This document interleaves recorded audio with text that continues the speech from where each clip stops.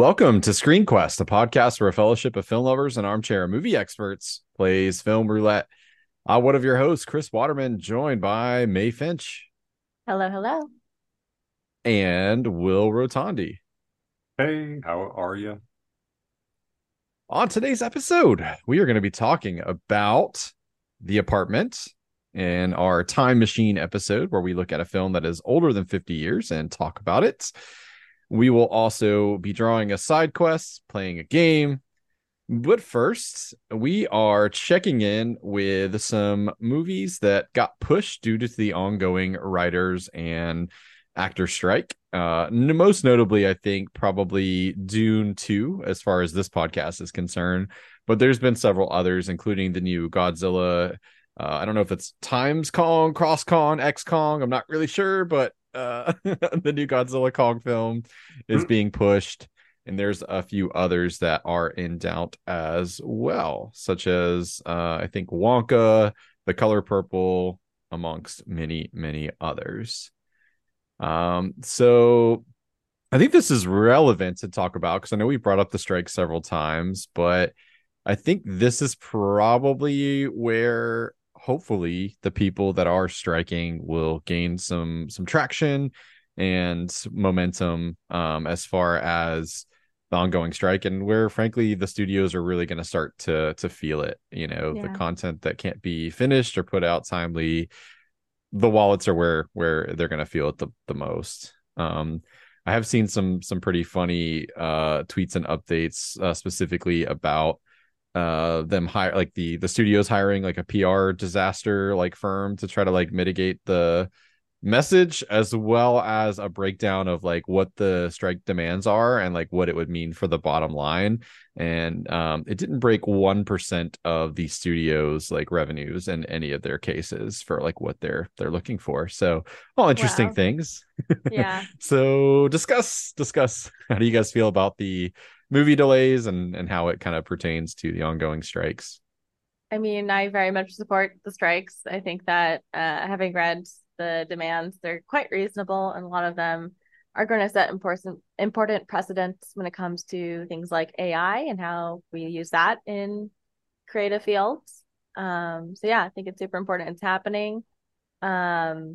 We have decades and decades of cinema that we can revisit now. So I'm actually kind of excited to see like old stuff being brought back, to kind of like fill those gaps that are happening as a result of the strike. And as sad as I am that Dune is getting pushed back, I was telling the guys before we started recording, it's for me, really. I get to finish the book now. I wasn't going to have time to finish the book. So sorry, it's my fault. I will try to finish that book and get Dune 2 out for you guys. Yeah, I'm pretty much in agreement. I think that what they're asking for, I mean, if I was an actor, I don't think it's unreasonable for what they're asking for. I think it was crazy when AI became an issue for like extras to just be able to take their likeness and just basically copy paste into infinity and not pay them for it. I was like, nah, it's a little shisty, don't you Or think? Like pay them even you guys peanuts. don't. Yeah, like you Yeah, I guys, mean they're even paying you them. guys know that's like bullshit, right? Like, come on. Yeah. So just stuff like that where I don't know, it was like the weirdest disconnect. Um, because I mean AI, and I just say this from working in marketing, like yeah, AI is there, but AI is a tool. It's not replacing the human element. It's not replacing the essence behind the words that are getting generated or getting edited after the fact or getting created as a different image or modified or whatever it is. I mean, you still need the skill set. So it's a tool. It shouldn't be a replacement. And um I just find that it's very unfortunate that this is where that battle has to happen.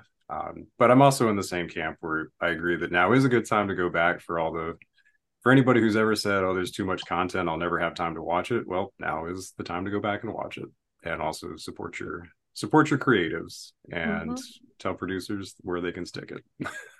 Preach. Yep. Yeah, I saw a cheeky little tweet. I'll have to see if I can find out and attribute credit properly. But that was like when the article was posted that they had hired a PR firm like for this. They were like, "Oh, why don't you use AI?" Burn. defend you. Yeah. Yeah, I mean, obviously it's disappointing, but I think it's something a lot of people, are on board with. Like if this is the result and it um like temporarily, but the greater result is that people get paid what they should be paid. These studios make so much money, particularly the people at the top really like are the ones that typically benefit the most from that. I think the longer the strikes go on, the greater the resentment's going to grow too. So I don't, they're not doing themselves any favors. I don't think with the people that they would work alongside. And it's been kind of disappointing to see the tactics that they've tried to use to get sort of circumvent the solidarity that's going on right now. I'm glad that the people participating can kind of see through that and are speaking loudly about them trying to circumvent those the groups to try to get some, what's the word I'm looking for, division, I guess, amongst all of them. But yeah, I'll take it. Listen, I as both of you pointed out, got plenty to catch up on, so it's fine. It's really disappointing that like at a time where cinema is really kind of coming back in a big way, people are showing up to theaters again and excited that it's got to go down now. But hey, so be it. If that's what it takes. But Correct yeah, I me if think this I'm is. wrong, but sorry, I didn't mean to cut you off. Oh, it's okay. Didn't isn't like A24 able to still do a lot of their work because they did just immediately comply to the demands? I'd I have thought to I heard check. that. It wouldn't surprise me. Yeah. We've kind of shouted them as being unique amongst the studios because they don't operate like a traditional studio does and tend to produce work that uh, hit or miss like is more interesting than the common fare that comes out. Like when I see that logo come across the screen, I get excited. It's like a Mhm. Pavlovian response for me. I don't know if I'm going to love the film that I'm watching, but I know it's going to be interesting, and probably very different. So um, I think this is just the first wave of it. The longer this happens, the more these will probably see pushed and a good like I think like fuck them is kind of how I feel. Like Mhm. yeah, like not the writers and actors to be clear, but like the studio executives that hopefully will suffer more in the long run. I did think it was sort of like just eye rolly that I saw that privately the Netflix powers that be are worried that if they concede on the domestic front, that like some of their international partners are going to want similar things. And it's like that's the worry, huh? Is that like you're going to have to pay fairly across the board. Like I'd seen some interesting things about how they have treated like their partners in like Korea, for example, for hit shows like Squid Games and like Mm. Yeah. sucks, man. It's exploitative, and I think Hollywood always has been to some degree just a new type of exploitation with things like AI and them wanting to churn out content for content's sake. Like it's just a very different model than it used to be, where like you made a TV show and you got Nielsen ratings, or you made a film and you had box office receipts and critical success meant a lot. It's not really necessarily the case like anymore. Sad times, but hopefully we have a happy ending. We shall see. And now, my friends, I'm going to draw us a side quest. So hold please. So I do that. Dun, dun, dun, dun. All right. So this is going to be a group therapy card where we talk about a film that is best watched with an audience or with a group of friends. I have one, but it's sort of like it's a weird reason for it. So I'll throw it out there and I'll explain why, and then you can tell me what you think. I'm going to bank S- mine. So I want to yeah. hear yours now. Yeah. Okay. All right. Cool. I nominate Titanic. Tell us, Will. Tell us all The about it. reason why is so when that movie came out, I remember I don't think I watched it in its entirety until like I started watching it, I think, on an airplane ride. And I don't think I watched it in its entirety until after that. And I couldn't tell you the circumstances about why. I remember it being on an airplane. And there were a lot of people watching it. I mean, this was back when it was all like you only had so many options for movies to watch, and it was censored, unlike today. So you didn't have to worry about, showing anything too scandalous. Um, and it was like a lot of different screens that would all pretty much show like just that one movie. Mhm. And I think that by the end of it, there were just a bunch of people sitting around like teary eyed. And I was young enough that I don't think the movies really affected me to the same degree like that. But I just thought it was interesting, like what that must, I mean, because this was not like the traditional sense of sitting in a theater watching this and, everybody's in the dark and you don't really see faces, but to be on a plane and everyone's sort of collectively going through this cathartic experience, that I just thought that was interesting. So that's why I nominate it, because some people are like, this movie really moved me, and other people are like, this movie was really exciting, and then there's just like the cinematic, you know, I don't know where I was going to go with that, but just like the visuals, man, of like, it's James Cameron, so it's big and it's intense. So, but yeah, that's why I would nominate that film. I like I think it. it's good choice. I Thoughts saw on where you were when you watched it and what you felt? so the first time I saw that, I was on a date, and I don't know how much of the movie I was paying attention to. I'm just gonna leave it there. Mm-hmm. Did see it a couple times in the theaters though, because I think the first time I saw it, I was occupied. But um yeah, like I've given Titanic a lot of like shit over the years, good naturedly, for because like it's been memeified a lot, and it's sort of easy to pick on again, and like good naturally, like never really like seriously.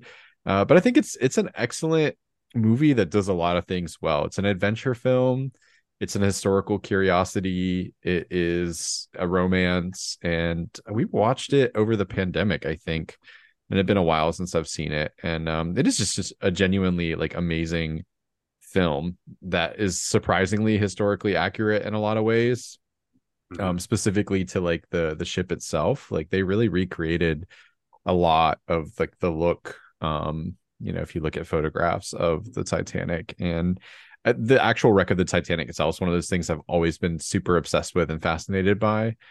um Particularly like the search for it and the finding of it. Like I remember watching a documentary in school about it. But I think it's a good movie to watch in a crowd, because there's a lot of catharsis that happens um throughout the film. I think like, and just astonishing moments that like in a crowd setting really pay off.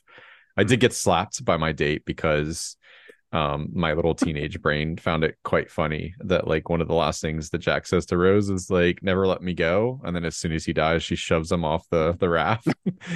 And I don't know, it made me laugh. Like, and I was a teenager, And and she like slapped you? oh yeah, like not like like hauled off across the face, but like definitely like Like the shoulder. yeah, pretty solid, like shut up, dude. Like it tickled me. And now every time I see that scene, I'm tempted to laugh, like at the memory of me like as a teenager laughing. So that's my experience with Titanic. I think it was a great choice though, and I was kind of bummed. I think it just came out to cinemas earlier in the year, like for the anniversary, and I missed it, and I'm kind of disappointed that happened. But say la vie. Well, my first viewing experience was nowhere near as eventful. I was watching it with my family and I think a couple other friends just on our TV at home when I was pretty young. And I like did not get the romance between Jack and Rose at all. I was like, why is she into him? Like this other guy is giving her necklaces and looks hot. Why is she into this dude? Billy Oh boy. Zane. Oh yeah. I'm gonna take a stab at knowing you for a while, for about 5 years, that you probably don't still feel that way. No. Okay. But I was like, I don't know, 11 maybe. So yeah. He's in the third class, like. Nice. So I was mostly just judging Rose for her romantic decisions the whole time. I was not paying attention to the ship or any other details. And then I feel like I watched it again maybe college and like got to appreciate things a lot more, and it was like, oh, this is a good movie. Like has its flaws, but it's overall a good movie. But I would like to actually watch it again now with more of a film interpretation angle and see what I make of it, because I will probably have a wildly different opinion, and I will probably hate all of Rose's love interests this time. I think it holds up pretty well. Like it's a passion project. I Yeah. saw a clip floating around this year because of the anniversary and stuff where it was Bill Paxton talking about when somebody spiked the clam chowder with PCP. Have you guys heard that story? No. Vaguely, yeah, I encourage you to listen to it in Bill Paxton's own words because it's great. But he was on Larry King Live, and he like so somebody like they had a food truck that would like serve the cast and crew while they were filming in Canada, and somebody spiked the clam chowder with PCP, and like a lot of people were like just tripping balls. Nobody was like permanently like harmed or anything, but it's a really wild story because I never figured out who it was or like what the motivation was, other than maybe just mischief. And Wow. Bill Paxton's solution to that, like, and the way he told the story, like, it really made me miss him because he's such a unique actor. And I was like, yep, that's. I feel like you handled it probably the best, and I'll not spoil it for you, but you should look up that. It's like a little 3-minute clip of him telling the story, but it's good Nice. times. Well, thank you, Will. It's a great pick. Hmm. Thanks. Appreciate it. R.I.P. Bill Paxton. R.I.P. Bill Paxton. Just a Amen. man. R.I.P. And now it is time to see what Mr. Rotondi has in store for us with regards to the apartment. So, Will, if you would, sir, guide us through our discussion of the apartment. It would be my pleasure. So the apartment, which is not to be confused with the 90s romantic thriller that you may Google if you happen to Google the apartment. This one was released back in 1960. And it's Billy Wilder directed. I always want to see Gene Wilder. I apologize if I do by mistake. But Billy Wilder directed film about an insurance clerk whose name is C.C. Baxter, and he's played by Jack Lemmon, who lives in Manhattan and has been trying to basically boost his income as well as his standing at the insurance company that he works for by allowing members of that company's senior management to borrow his apartment for their extramarital affairs. It's basically the worst way to Airbnb that you could think of. But as we quickly find out, this he does realize this is problematic because not only is he trying to hide this from his neighbors and his landlady especially, and also his coworkers, but we find out quickly how easy it is for him to get his schedules mixed up, or that the executives that he lends his apartment to get really pushy about when they can and can't come over, or pressure him at like the middle of the night when they pick up some chick at a bar that maybe they're going to get lucky and that this is a really beautiful lady and I gotta have your apartment right now. And then, of course, it doesn't help matters when we find out that his boss, who's played by Fred McMurray, who is the character's name is Jeff Sheldrake. When we find out that Sheldrake has also learned about the apartment and that the girl that Baxter happens to be interested in, named Fran, who's played by Shirley MacLaine, is the girl that Sheldrake is also has been seeing and sees at his apartment. So there's a little bit of a complication there, understandably, for the drama that ensues later. Rather than try and recap the whole film, even though it's not nearly as convoluted as Heat was last week when we talked about that, I'd rather talk about this movie in stages and then ask questions along the way as we go. But before we do that, as always, I'd like to get your general impressions about the film. And May, I'm going to go ahead and just choose you first if you're cool with doing that. It's fine. I was venting in the podcast group chat, so I offered myself up there, I guess. Yeah, this is like called a rom-com on like Wikipedia and stuff, but like the com is doing a lot of work. This was very bleak for most of it, I would say. And like I was definitely rooting for Fran and Cece by the end, but not necessarily as a couple, but just for the character growth that they had. And so I guess like it worked in that sense. But yeah, it got very bleak and serious, and um Yeah, it just wasn't quite what I was expecting, but it was very good. I appreciated the comedy that was in there was a lot more, I guess, physical and slapstick than I expected, like with the tennis racket and noodles. And just some of the absurdity of the apartment logistics. Like I thought there was a really cool balance of comedy and like suspense full of almost horror too, to that the timing dynamic there with what was going on at the apartment. So yeah, overall I enjoyed it. It just was very dark and I had to like watch some very silly stuff immediately after. It's true. And it is interesting that it's sort of like I'm trying to think about what it was. Chris mentioned that I think at one point when he was trying to explain everything everywhere all at once, that the goofiness of that movie is sort of disarming you for the seriousness that's going to hit you later. And I think that it's kind of the same way here too, where we have a film that's set up that it seems like on the outset it's just going to be, like you said, kind of slapstickish. Characters are acting sort of over the top, or in a way that you would almost say, "Would you really be doing this?" Just for the sake of the comedy aspect. And then all of a sudden, it gets dark with attempted suicide and talking about not just Fran's attempted suicide, but also Cece's experience with thinking about committing suicide before. And it goes in some, even the idea too of like making it deeper than just joking about having an affair, to like the serious repercussions of it and the people who are involved and their emotions, and when people try to manipulate each other.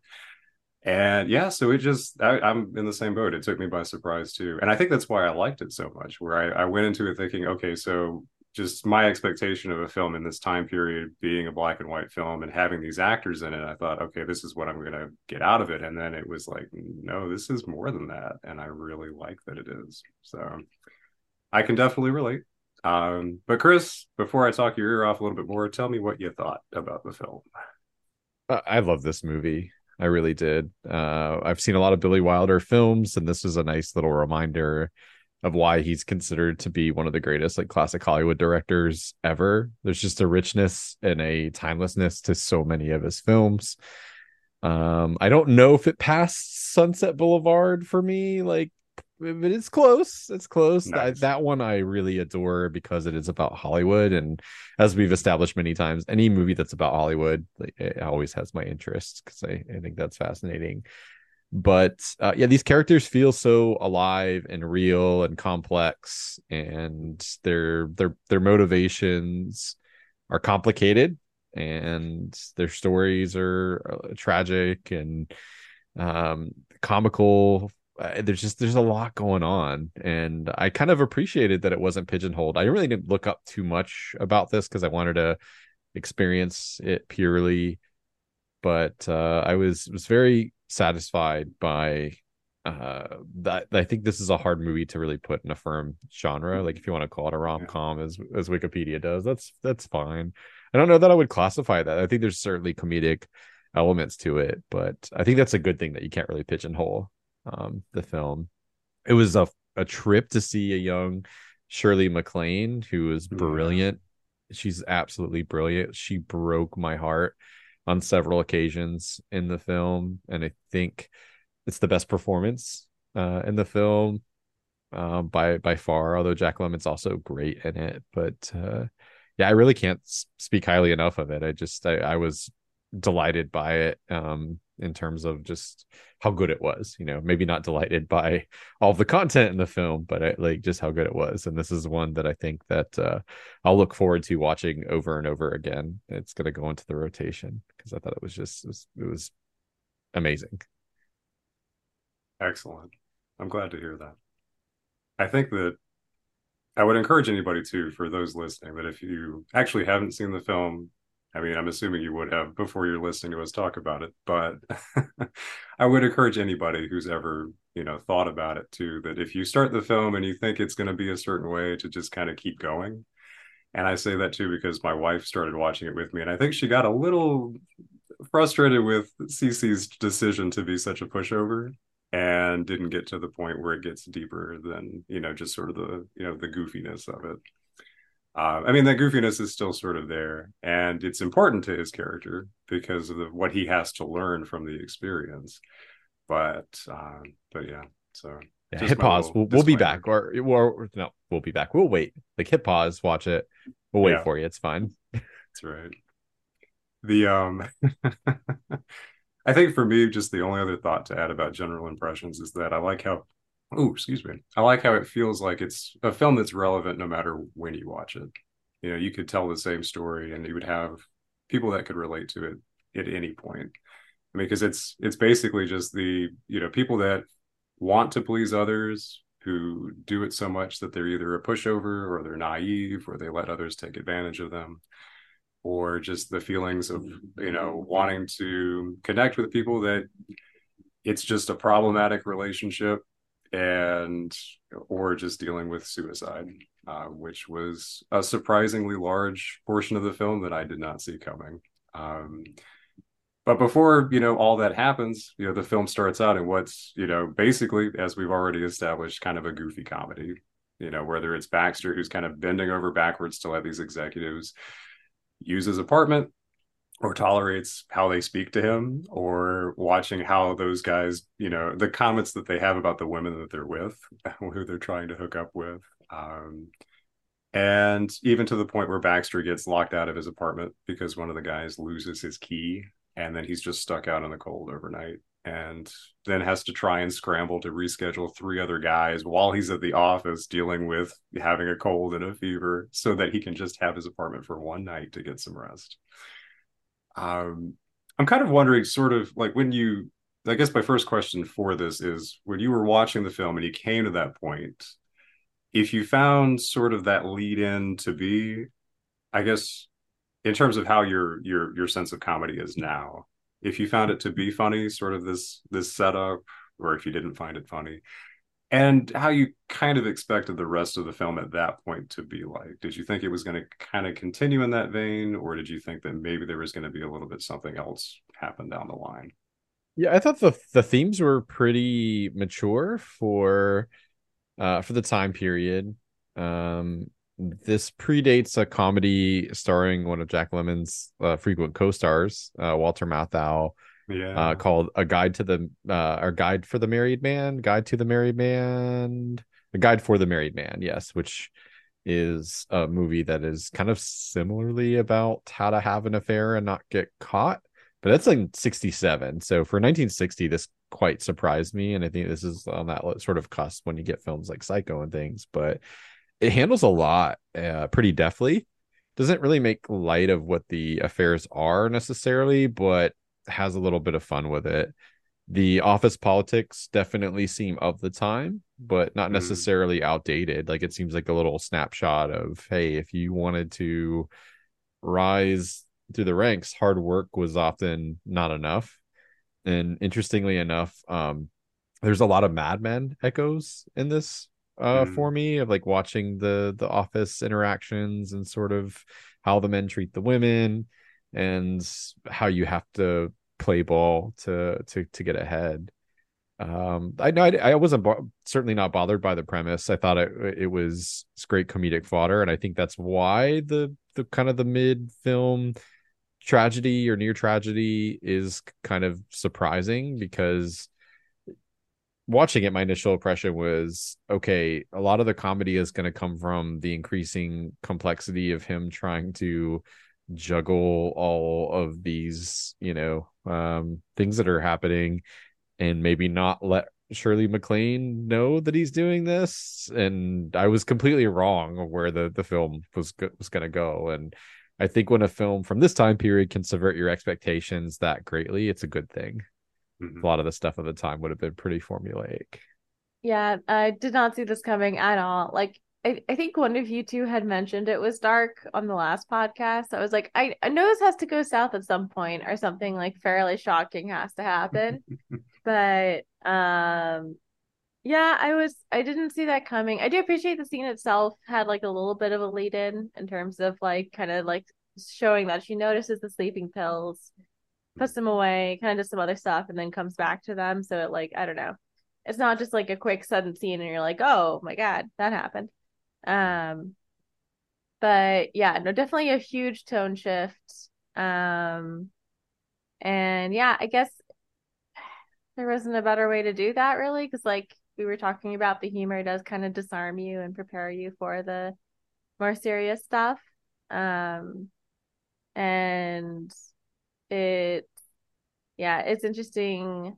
The as I feel like the only kind of prediction you get of this that might happen is that as you learn more and more about Fran, you see that like, oh, this cheery, bubbly, happy-go-lucky, like, she'll make a veiled threat if you slap her ass, but like otherwise won't be too like, aggressive or self-assertive woman is actually like very troubled and sad and has been through a lot. And yeah, so you get a little bit of a hit when you learn more about her backstory right beforehand, but yeah, pretty big tone shift. Did you find the setup like was still like funny all these years later? So this is 60. I'm terrible at math. This would be like what, 63 years ago, like more or less. Am I doing the math right? Yeah. Yeah. Yeah. Do you feel like it still works, or is it dated for you, May? I'm curious. Like the No, setup, like it yeah, feels sorry. pretty modern, honestly. Like I think the workplace sexual harassment might get treated a bit more sternly these days, but Yeah. Yeah, Marianne was um, like, "Oh, there's no HR," and I was like, "I'm pretty sure personnel is HR. That's the worst part about all this. Like, Yeah. I yeah. think that's what they used to call HR." But yeah, They're like, HR is actually the one dancing on the table at the Christmas party right now. So if you want to talk to them about what's permitted, Oh man. Yeah, actually, I think you could play a really good game watching this film and comparing it to like current day office politics and being like, all right, so which of these would get you a red flag? Let's just go through the list of what everybody was okay with in this movie that it's like, yeah, actually, that's a no-no. You Um, couldn't just go to a random executive's office and smooch in there during the office party. yeah, probably not a good idea, not a good look. Yeah. I hey, mean, it and happened Die in Die Hard. Hard as well, but like, Yeah, yeah, I was gonna True. say, but that was also 90s and Coke was involved, so And some kind of, extenuating circumstances. yeah, terrorists, it happens. But yeah. Well, speaking of actually, that kind of segues into the next question that I sort of had just out of for humor's sake, which was well, I'll kind of tie in a little bit of the narrative that we had leading up to that. So after we get sort of that humorous introduction and sort of the rescheduling that Baxter's trying to do for his apartment, he gets called up to Mr. Sheldrake's office, hoping that he's going to get promoted, and then quickly has a moment of panic when Sheldrake tells him that he's on to Baxter's little apartment thing with the other executives there, and Baxter thinks maybe he's going to get fired or get in trouble, and basically says like, I'm never going to do this again, I'm so sorry. And Sheldrake's like, actually, I could use that place. And sort of just as indirectly as he can, and basically infers, I want to use your apartment, and then offers him tickets to a show in exchange for using it. And then also there's a little exchange where we see Sheldrake on the phone talking to his wife about that he'll be busy with another I think like out of city manager that's coming in that he needs to have dinner with. And so clearly it's established that he's, fooling around on his wife, or fooling around behind his wife's back. And so, yeah, so there's that. It's further complicating his apartment situation. But at this point, we don't really know who that is just yet, although you may or may not have had suspicions leading up to that point. But I think the thing that sort of made me go back and listen to it again was the exchange that after Baxter has this conversation and he gets his new office, he's like over the department that he was in, that he's so excited that he wants to take Fran out to go to the movie. Or just, I'm sorry, to go to the theater rather, to go see the show. And when they're talking, and she mentions that she's already got a date, but she'll try and meet him after that.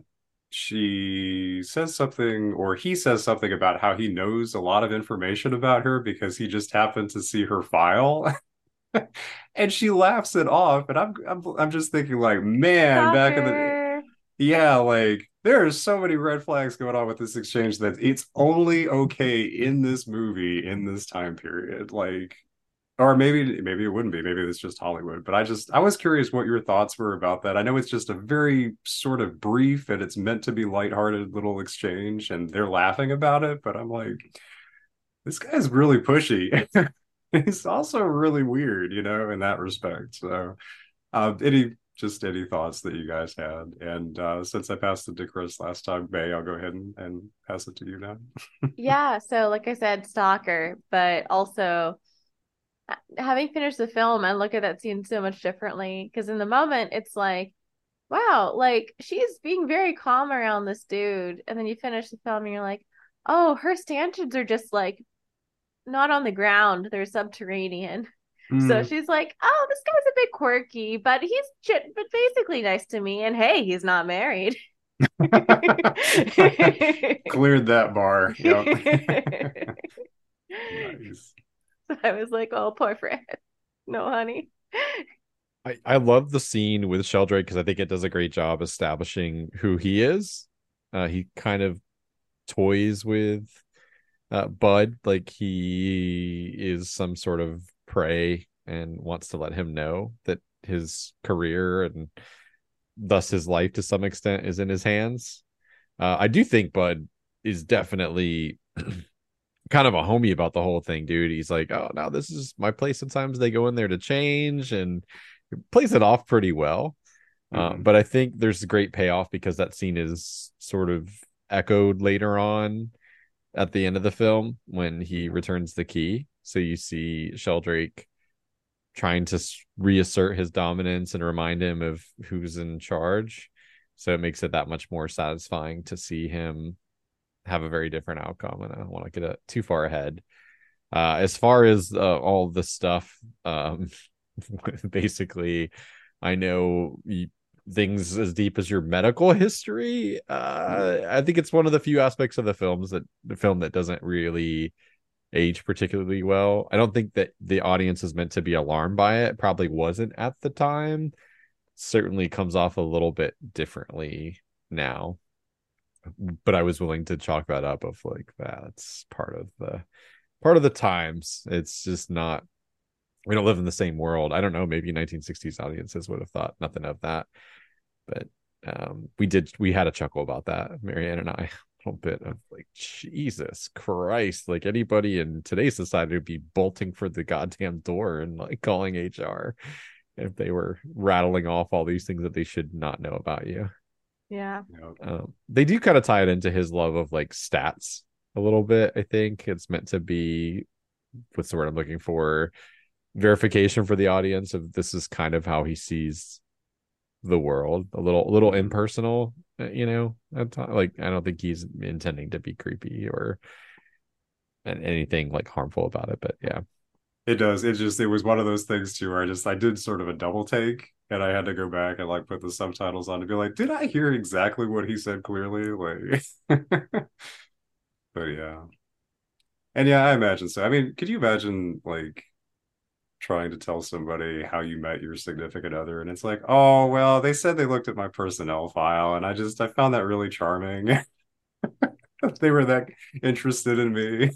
So They I did went on a a date. they did a HIPAA violation and it was a Yes. hearing. It is a bit Like like that. Sorry, slight spoilers for Mad Men, where Don, like very early, I think it's like the first season, like has Betty like going to a psychiatrist because he wants to know, well, you don't find out immediately, but you think it's like, okay, he wants her to get some help. And then he's just talking to the psychiatrist like on the phone, like after every session and getting like all the stuff, and there's nobody has a problem with it. I think again, indicative of the times a little bit yeah. where doctor patient confidentiality meant like, well, your husband's privy to everything. You as a woman have no agency. Like, sure, we won't tell your neighbors, but your husband's entitled to know. Wild.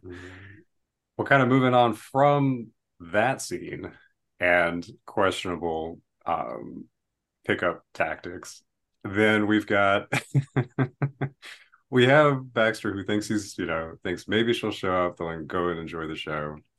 Then we see that Sheldrake, it's actually Fran that Sheldrake is going to meet up with at a bar that we find out they've been to several times before, and that Fran is having conflicted feelings about meeting with him because she's trying to get over the fact that it's never going to, like, she knows it's never going to work out, and that he's just going to keep putting off trying to supposedly leave his wife, that he doesn't really care for her the way that she does for him.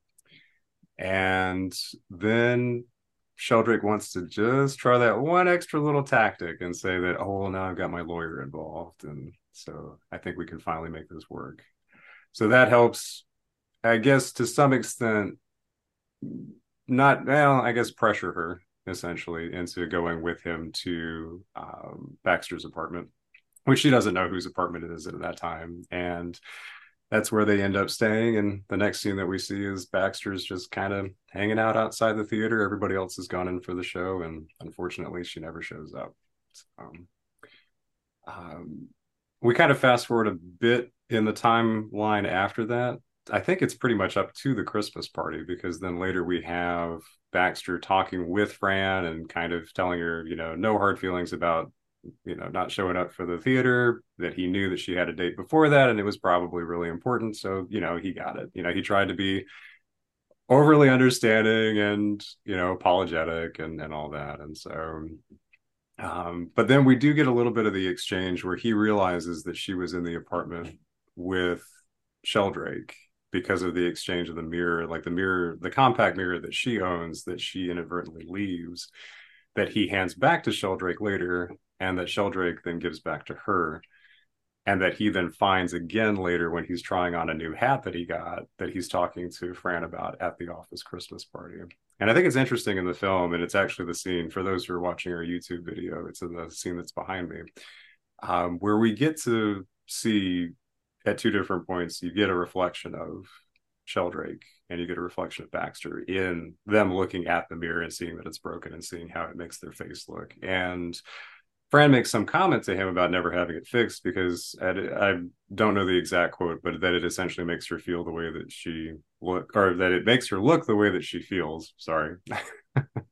And I was just kind of curious about that, what you thought about the way that it sets that up, and the symbolism behind just sort of all of these characters that are in some ways broken. I mean, whether we're rooting for them to learn from it, or whether we don't like them like we're not supposed to with Sheldrake. Just sort of your thoughts about that setup, and anything that sort of affected you when you were watching that. Yeah, I think it's maybe the best scene in the film.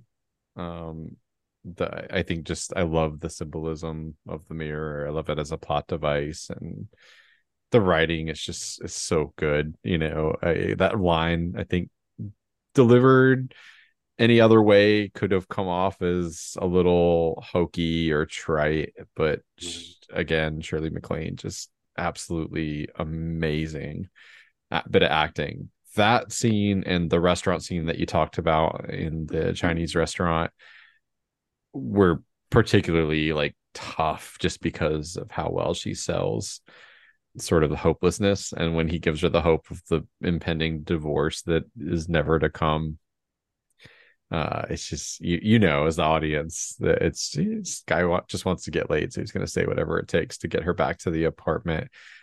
Boy, it's tough but phenomenal stuff. So I loved it. I think the mirror scene in the office where he realizes, and then of course all the things that sort of follow that, is it's amazing. I don't know, it was my favorite scene, I think, in the office, because I was wondering again, like, how are they gonna do this, right? Is he gonna see her coming out of the apartment, like how and it's so much more amazing and tragic than I would have concocted based on, again, my expectations, and the film went right on subverting them. So, great stuff. Yeah, it's made it especially tragic by the fact that, like, the way the mirror was broken was apparently she threw it at Sheldrake. Yeah. So I feel like that, and her line about it and making her look as broken as she feels were kind of our two biggest hints to kind of where her head was at and how bad her mental state was. Um, but yeah, it's sad, and you're right. Like the way Shirley MacLaine delivers it, it does seem like genuinely tragic, not someone just trying to be kind of like emo, which is how it could come Mhm. off from another Yes. actress.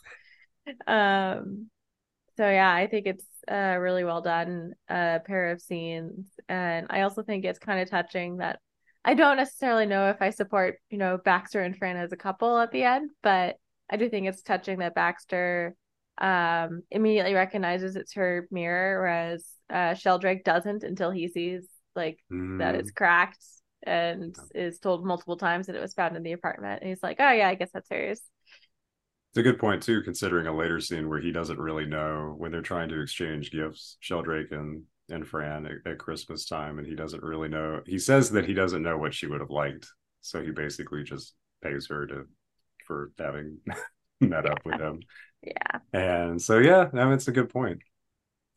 Kind of before we jump that far ahead, and I know that for the sake of time, I might skip over a little, I might gloss over a little bit to get us to the end of the story here. But at that Christmas party, that's where Sheldrake's secretary kind of eavesdrops in and then explains to Fran that she is definitely not the first woman in the office that Sheldrake has tried these lines with.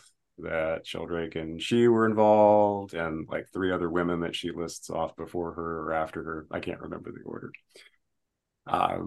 But basically saying that he always tries to schmooze everybody and think that they're important, and that he's just waiting to leave his wife once everything is in the right time, and set aside with the lawyer or whatever the excuse is. And so after that, when they meet up at Baxter's apartment, when it's Sheldrake and Fran and they're exchanging Christmas gifts after the party, um, and he mentions to her that now is really not a good time because of the holidays and the kids being in, and they have to put it off some more. She finally just breaks down because she knew it was always going to be that, and just sort of having that be the same situation and feeling unhappy that she keeps making the same decision to hope that maybe it'll work out.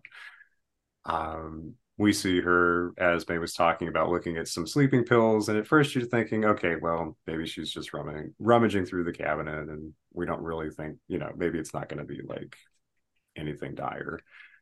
But once Baxter comes back to his apartment after having gone out to get drunk on Christmas Eve, and pick up a what I think is probably one of the funniest women in the movie, just because of just the weird setup. It's this lady who really just wants some action and tells an interesting story about her husband, boyfriend, whoever, who's like locked up in Cuba.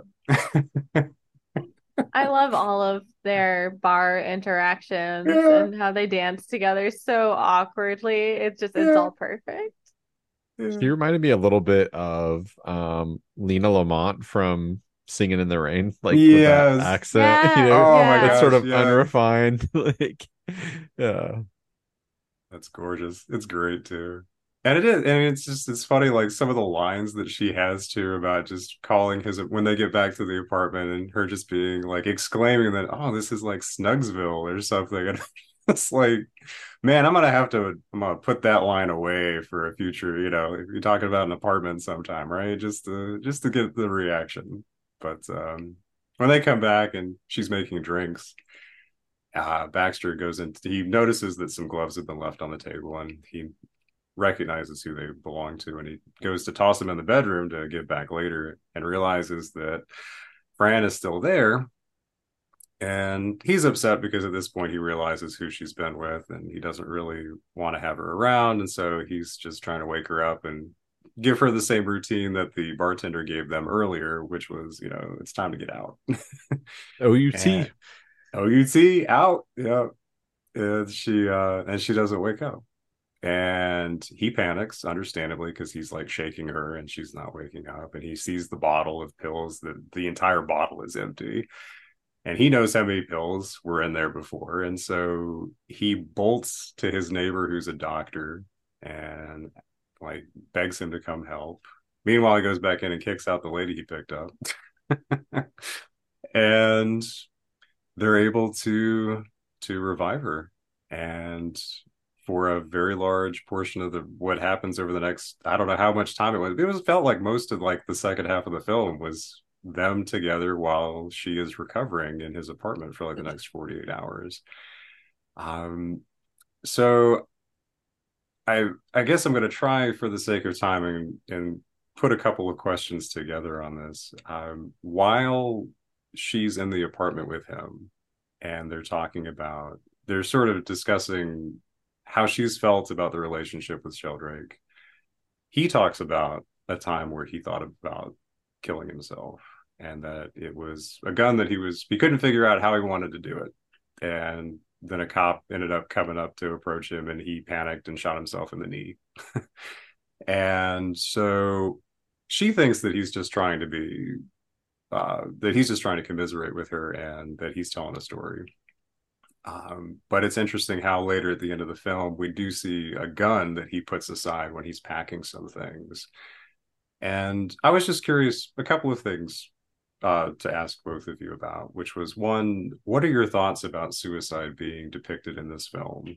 Whether it's about just the fact that it even is for a movie like this at this time, or how it's portrayed, and any thoughts about that.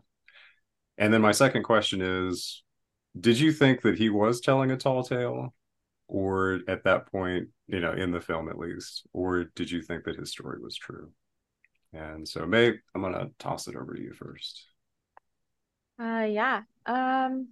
Well, it definitely like came out of left field for me. Like it was a very layered and thorough like depiction and discussion of suicide, which I appreciated because there's plenty of movies like this where it's used as like almost a joke or just kind of like used for shock value without diving into it really. So I appreciated that this did fully dive into it once it came on screen. I thought that it was tasteful they didn't show the actual scene where she took the pills. Although I didn't necessarily love the doctor slapping her around scene.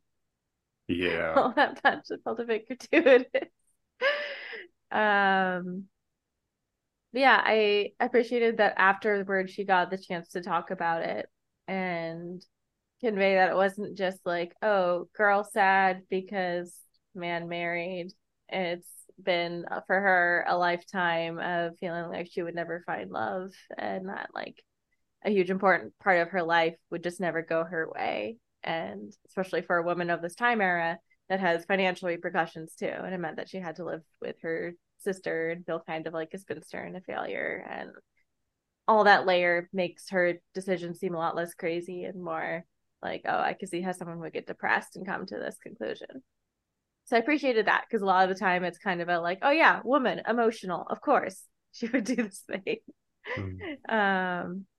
So I liked that, and I appreciated Baxter trying to relate. I thought he was being authentic. I think he was trying to tell it in kind of a comedic way, just to make it easier to talk about. But the fact that he was like willing to show her that his knee, which would probably have a pretty obvious scar on it, I believe him. I think that was something he went through, and I think Fran's response of questioning if it actually happened means that did mean something for her to hear that like she wasn't alone in feeling that way. I agree. It's definitely authentic story. I think there's too much detail in it. I love the gun because it's like it's a almost like a joke Chekhov's gun at the end of the film. Yeah. Where there's sort of a gag with it. Yeah. Or the champagne, is popped. But yeah, I feel like it's definitely an authentic story. I think it really hardens the audience in case you weren't already completely against Sheldrake. It's one thing to get into an affair as a married man where it's like two consenting adults where they kind of know the deal, so to speak. It's something completely different and even more horrible when you're stringing somebody along with hope, like he's doing. Yeah. I think the first is shitty, the second is even worse because you don't even have sort of trust and I don't know, like truthfulness going on between the two people. So yeah, it's terrible. I think it is understandable why she does what she does. I think that including the doctor as sort of like this, even though it's like a sternum rub would work just as well. I don't know why you're doing that, but he pulled Right? out the smelling salts, and I was like, "Oh, great!" And then he was like, wow. Wham! "Okay, well, but it is an interesting bit of sort of character development, plot development, because he gets to see the some of his ideas are reinforced about who Bud is in his private life, but also I think he, for the first time, sees him as a complicated human being. Just the how Baxter, Bud, whatever you want to call him, like handles the situation and the sort of care that he gives her recuperating. And I love his loyalty, I gotta say, to kind of keep her secret guarded all the way throughout the movie. I think it's a very admirable thing that he does, and not really explaining more than he has to as much as he's peering into her personnel file, he's rather guarded, which I think is a very sweet gesture. So um even though we kick it off with a tragedy, I think the character development that happens subsequently after that midpoint is some really wonderful stuff, including his story. His suicide story was amazing. It is a little humorous, but also it's nice that they're kind of kindred spirits in that regard, and that they like survived this terrible thing, and he's giving her genuine hope of like, hey, like you can come out of this dark place. There's a way for I've been where you are, versus like, oh, I'm gonna divorce my wife.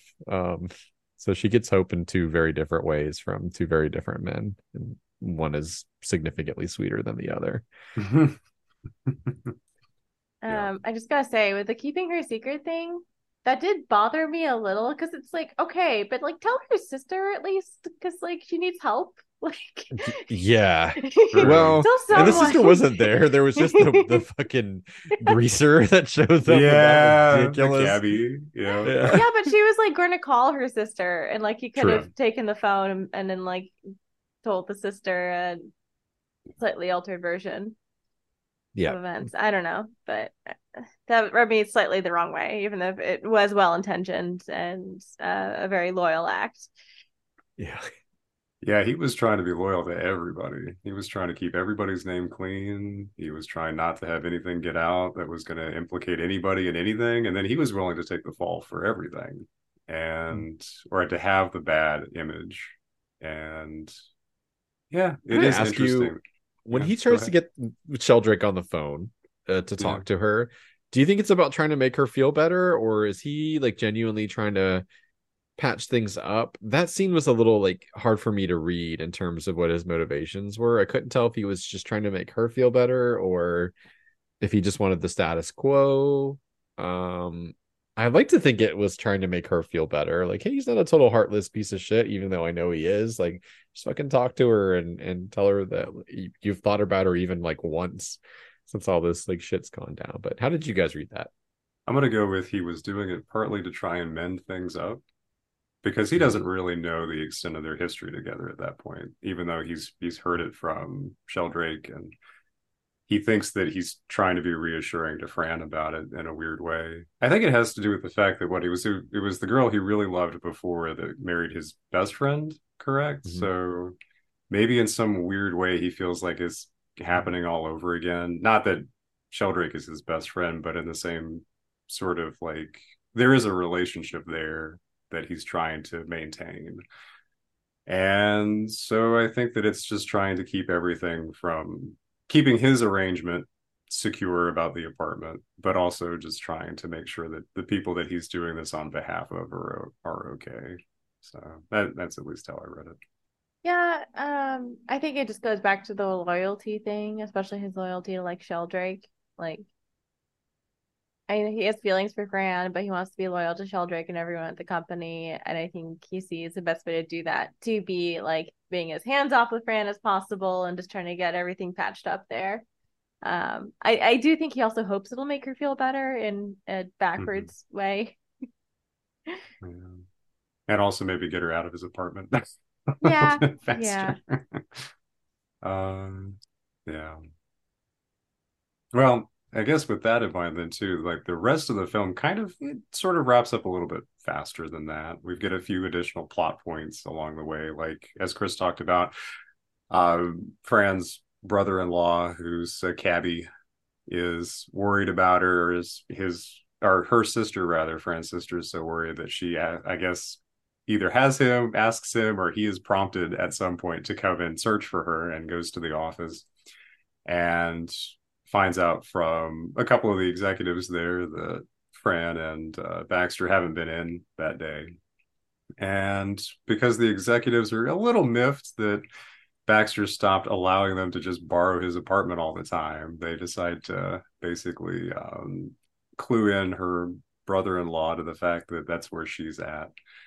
And so he shows up, and there's a little bit of a misunderstanding about, is she okay? What happened? Oh, she took sleeping pills. Why? What happened? And then Baxter, of course, trying to, be the loyal one, ends up implicating himself as like the cause of it. So he ends up clocking him, or I should say the cabbie clocks him a couple of times in the face and tells Fran to get her stuff, and they're going to leave. And there's also a little scene between the doctor and Baxter where the doctor's encouraging him to be a human being, which was interesting. But at the end of the film, pretty much the last couple of, I guess, scenes or setups that we see are that Baxter is finally being considered for like an executive assistant role, and he finally decides he's kind of had enough of Sheldrake trying to mooch off of his apartment. Sheldrake's wife has been told that he's been screwing around behind her back, and so he got kicked out of the house, and he's looking to, I guess, actually do stuff with Fran, and Baxter has no interest in having any of that in his place, and so he tells Sheldrake no and returns all of his stuff and quits on the spot. And then we cut to another scene after that where I guess it's New Year's Eve, and Sheldrake and Fran are at the same restaurant at their same table, and he's talking to Fran about what Baxter did, and she has this moment of realization that crosses her face. And so when he turns to see people celebrating, she ends up slipping out, I guess, the back door or the side door or wherever, and goes running to Baxter's apartment to see if he's okay. And as Chris mentioned too, you hear a loud pop, which you're wondering if maybe it's the gun that we saw a few minutes before when Baxter was packing up, but turns out it's just champagne that he's popped. And they sit down and they have a nice little card game together, and he looks over and tells her that he loves her, and that's pretty much where it ends. So I was kind of curious about your thoughts about the end of the film, and then anything else too that you'd like to add before we move on. So May, I'll toss it over to you first. I was really cheering for them both, honestly, in that moment, because you've seen these two people-pleasing folks that like aren't really acting as full humans, right? Like Dr. Dreyfus was kind of right. They were being pushovers the whole movie, and it's hard to get away from being like that. I've had issues with that myself, and it was very cathartic to see them both stand up for themselves in the final act. Don't know if I ship them, but it was kind of nice that they just like met up and started playing cards. So it is left somewhat ambiguous if they're going to have a relationship or just be good friends now. Who knows? But yeah, very proud for both of them for standing up for themselves and choosing to make better lives rather than giving in to despair. Yep. I'm actually really glad too you mentioned the ambiguity with it, because I think that if they tried to shoehorn in some sort of like, well, now I do care about you sort of thing, I feel like that would have made it hokey. And I appreciated the fact that they didn't do that. Yeah, Baxter's like, I love you, I adore you. And she's like, just play. Yeah. Yeah, just shut up and deal. Yeah. Which has a double entendre, right? Hey. But yeah. So yeah, I agree with you on that. I'm glad you mentioned that. How about you, Chris? Yeah, I was just glad it didn't end in like a New Year's midnight kiss or some stupid shit like that. Look, I promise I'm not wholly unromantic, but it would have felt a little too tidy. I think it was a great ending because of the ambiguity, and I think you get the sense that whatever happens between the two of them in terms of a friendship, relationship, whatever, that they're going to be a lot happier because they've made some good life choices and gotten away from the most toxic insurance agency of all time. Ever. Yeah, no, I thought it was very solid. Again, subverted my expectations, really. Yeah, if you weren't mad enough at Sheldrick already, this is the guy that sets your premiums. Hey, which insurance company was this again? It was a fake one. It was Yeah. very generic. Yeah. Yes, The Apartment, brought to you by Geico. Geico, don't sue us. I know. Sorry, lizard. Just or gecko. Sorry. Please don't. Oh, now we're Please don't. definitely getting sued. I know, right? Geico's like, you know who Lizard, should have had you. renter's insurance? Baxter. Nice. Is your apartment a revolving door for for Yeah, a bunch of at the people trying beginning. to Before our Oh, feature man. presentation, yeah, we're about to watch The Apartment, but first, a word from our sponsors. Marianne made me laugh because she was like, more like the apartment, more like the fuck pad, am I right? Hey, It was wow, like, yeah, Jesus. I really did know that was going to be sort of I thought it was going to be some weird meet cute thing where it's like, oh, they are in the same building or so. I had no idea what this movie was about. So, yeah. This is yeah. gross, but I have to say, my first thought when I found out that's what the apartment was being used for was it's got to smell bad in there. I'm sorry. Yeah. Yeah, it's true. Man, I never saw that dude do any laundry at any No. point, and Wash the that bed, sheets. like of anything, dude, like the couch and the bed. He's going back and sleeping in there, man. Ah, He's yeah. like, And sometimes he's not even sleeping in it. He gets kicked out again for the next person. Like, dude, bad reviews on Airbnb for this guy. Like, I think the only other thing that sort of stood out to me, and this has no relation to anything we just talked about, was I really like the scene where you see him in his office, his cubicle, or not really even a cubicle. It's just this wide open room. The original open floor plan where there's so many rows of desks and people doing accounting work. And I'm like, there's something about the way that scene is framed that I just think is very entertaining to watch. Just all these different extras doing their stuff. So shout out to extras because we care about you and we don't want you to get replaced. quite loud as hell in that building. Yeah, I know. All those little clickety click click click on those typewriters and stuff. So Yeah, during that intro, Will, I was thinking, is this just like a predecessor to Office Space? Is that what this is going to yeah. be? Yes. Damn, it feels good to be a gangster starts playing. Michael Bolton. While he throws the key and goes into a slow-mo. What is it you say you do here? I'm the guy. Hey, like that one guy who takes mail from one floor to the other. Like, yeah, he has a purpose. I got keys to exchange. Oh man. All right, guys. Well, anything else before we wrap up the show about The Apartment? Nope. This is a great film. Yeah, Thank you for yeah. nominating. You're welcome. And thanks to my mom. Shout out to you for introducing me to this film. All the old films that I was too lazy to ever watch. Thank you for always convincing me to watch them at like anytime I go home, and that's what we catch up on. So definitely have to show some appreciation there. That's sweet. And now it is time for a game. And due to the time frame that we've got, I would kind of like to do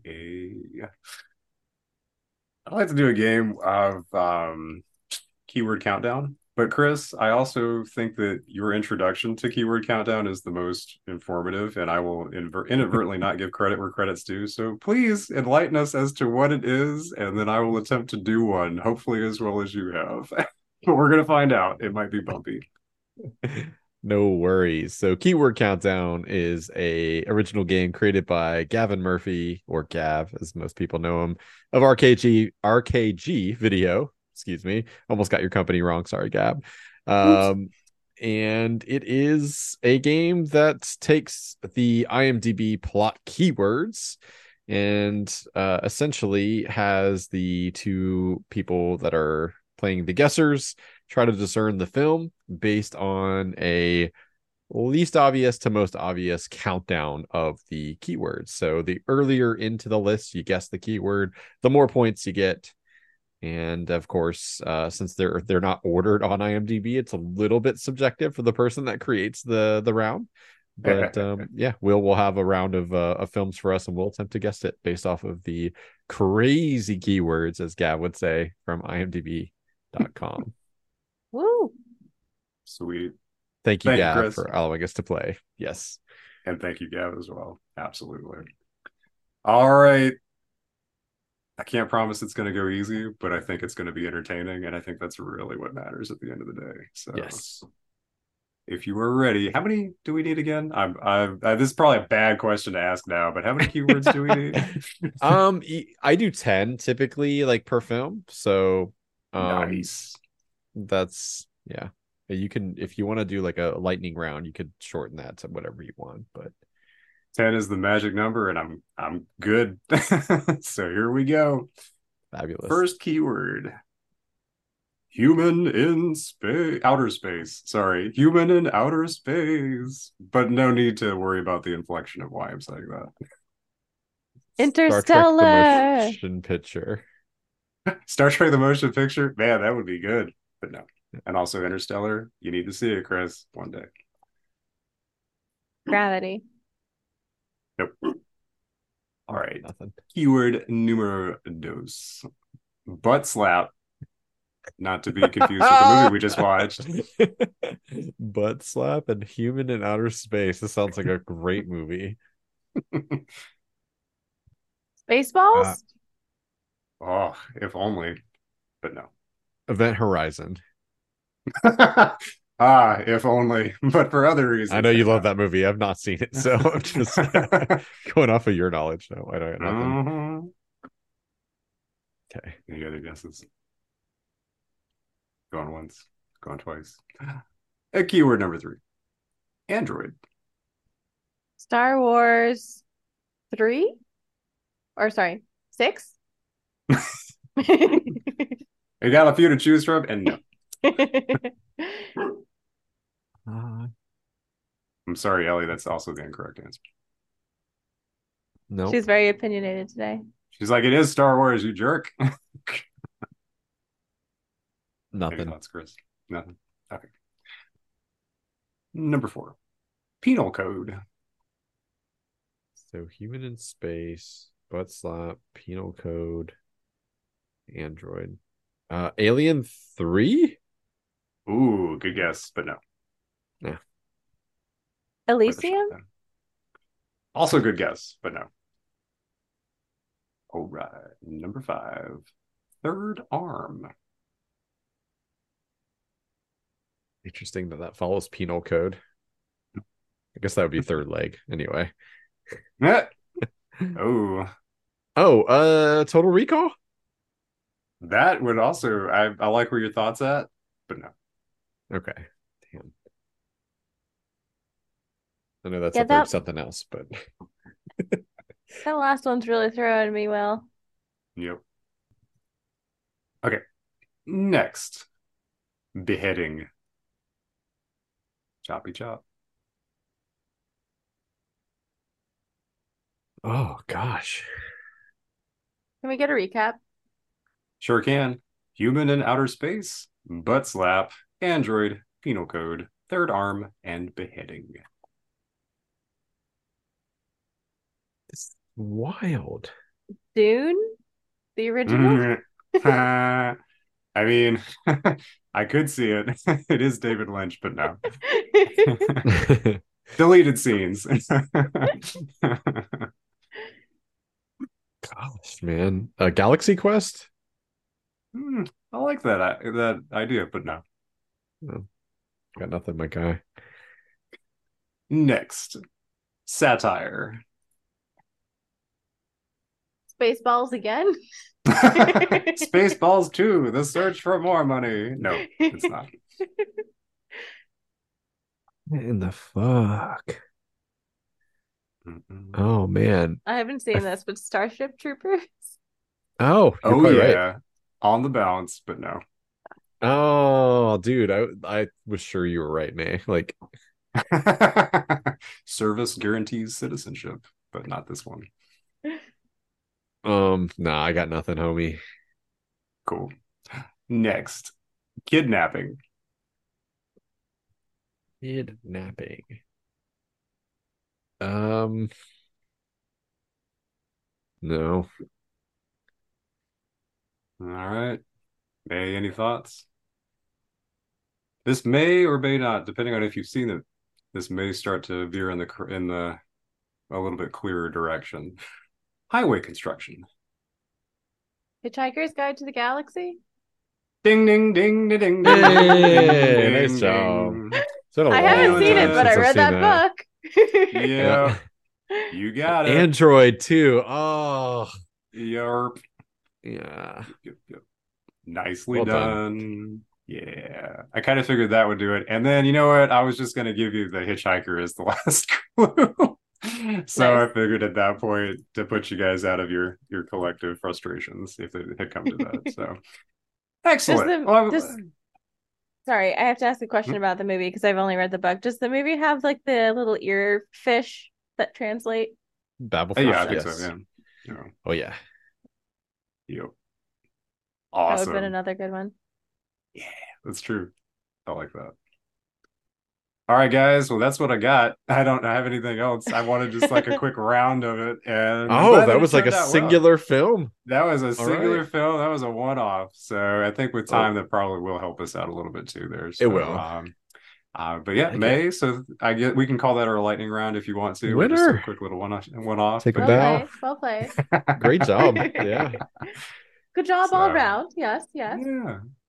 So thank you guys for playing. Thank you, Gav, again for letting us play the game, and also Chris, your introduction and the joy of giving you guys a round of that. So, and also for your interest in watching The Apartment. So thank you all again. And Chris, back over to you, man, to see what we got going on next week.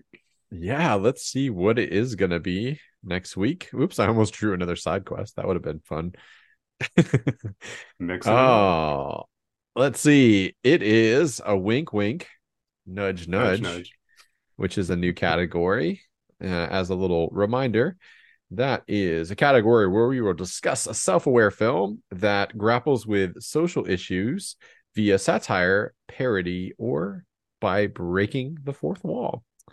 This is going to be a Chris pick. And speaking of films about Hollywood, this is The Player, which is absolutely brilliant. To give you a little sneak peek of what's in store for you, the opening shot is a long take. So a long take is like a long, continuous, uncut shot that is filled with characters talking about their favorite long takes, like in Hollywood films. Like, so strap Nice. in. It's a really good movie, though. Robert Altman directed, starring Tim Robbins. Just love this movie because it is about Hollywood and the bullshit of Hollywood business. Really couldn't be a better time to pick this movie, given that we just talked about the strike. I can't wait to hear what you guys think about it. It's got a very stacked cast of amazing actors, directors. Like, it's just very self-referential, and I hope you like it. Excellent. I'm looking forward to it. Yeah, this will be my first watch, but just pulling it up on Google, I've definitely seen like some little scenes from this going around social media, Nice. Around the writer's strike or just in general? just in general. Yeah. Like the guy with the greased up hair leaning back in his chair, kind of doing this move. I've seen that. Oh yeah. I think it is a very timely movie. It's funny because I know probably once again people are going to accuse us of cheating. I think this podcast just is very timely when it comes to how things fall sometimes. But the sort of the surface level story is it's kind of a murder mystery too, which I think May you'll enjoy that sort of like whodunitness like Oh, yes, I will. aspect of it. But it has a lot to say about Hollywood, and who would know better than Robert Altman, who made his bones as like a new Hollywood director, and then sort of had to navigate the all the inner workings of the studio system. So can't wait, guys. Have you seen it before, Will? No, first time, man. I am looking forward to it. Fantastic. All right. Well, we will be back next week to talk about The Player. And then I believe the following week, no, it'll be 2 weeks after that, we'll be covering The Shining, right? I think we said September 20th is like when that is coming out. So stand by. We got a little bit of time. I'll take an extra week if you want to give it. I thought it was going to be before that, so I am all. We can talk off mic. We'll figure it out. It's a bit of a birthy book. Yeah, for girthy, not birthy. Geez, girthy book. As far as even Stephen King books go, but it is chunky. Yeah, it's a little bit chunky, but we appreciate the support. Thanks for hanging out with us while we talk about film once again. You can find us on social media at ScreenQuest Pod, and of course on YouTube as well if you prefer to watch the show wherever you get it. Thank you for your support. We will see you next week. Bye. Bye. Bye.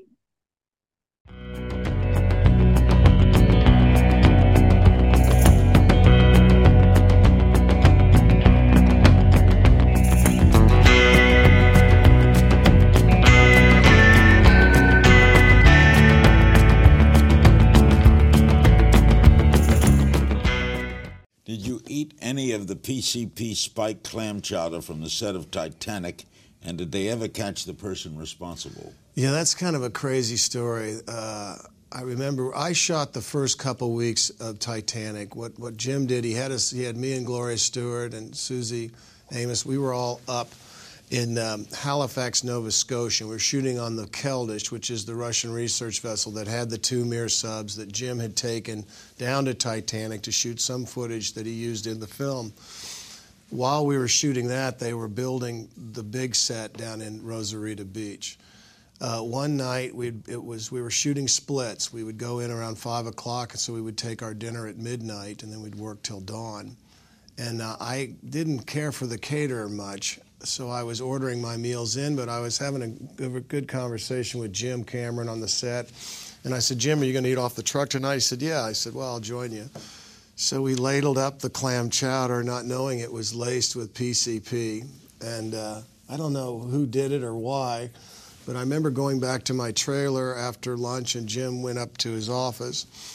And I heard a commotion, and I opened up my door, and I saw a couple of ambulances pulling in, and then an AD ran up and said, are you feeling okay? And I was like, well, I think I'm shooting all night. I'm feeling about as good as you can feel. And he said, well, did you eat the clam chowder? And I thought, well, yeah, I had a couple of bowls. And about that time, I started feeling it. Now I'm starting to witness some bizarre behavior with the crew and stuff. And they take us very close by. We were on the Dartmouth side of Halifax Bay. And so all of a sudden, here's 150 crew members stumbling into the emergency room of a very small hospital at 1 o'clock in the morning. You see some people are freaking out. Some people are Congo dancing. Some people are euphoric. I knew I was pretty stoned on something pretty bad, and I thought me and Jim thought that there was a neurotoxin in the clams. We didn't know what it was. We thought maybe the clams had been left out in the sun or whatever. But I figured while they examine all these other 100 people, I said to Jim, I'm not going to hang out here. This is bedlam. I'm going to wander, because it was only a few blocks from the set. I'm going to wander back down and just drink a case of beer, which is what I did. And, that seemed to help me.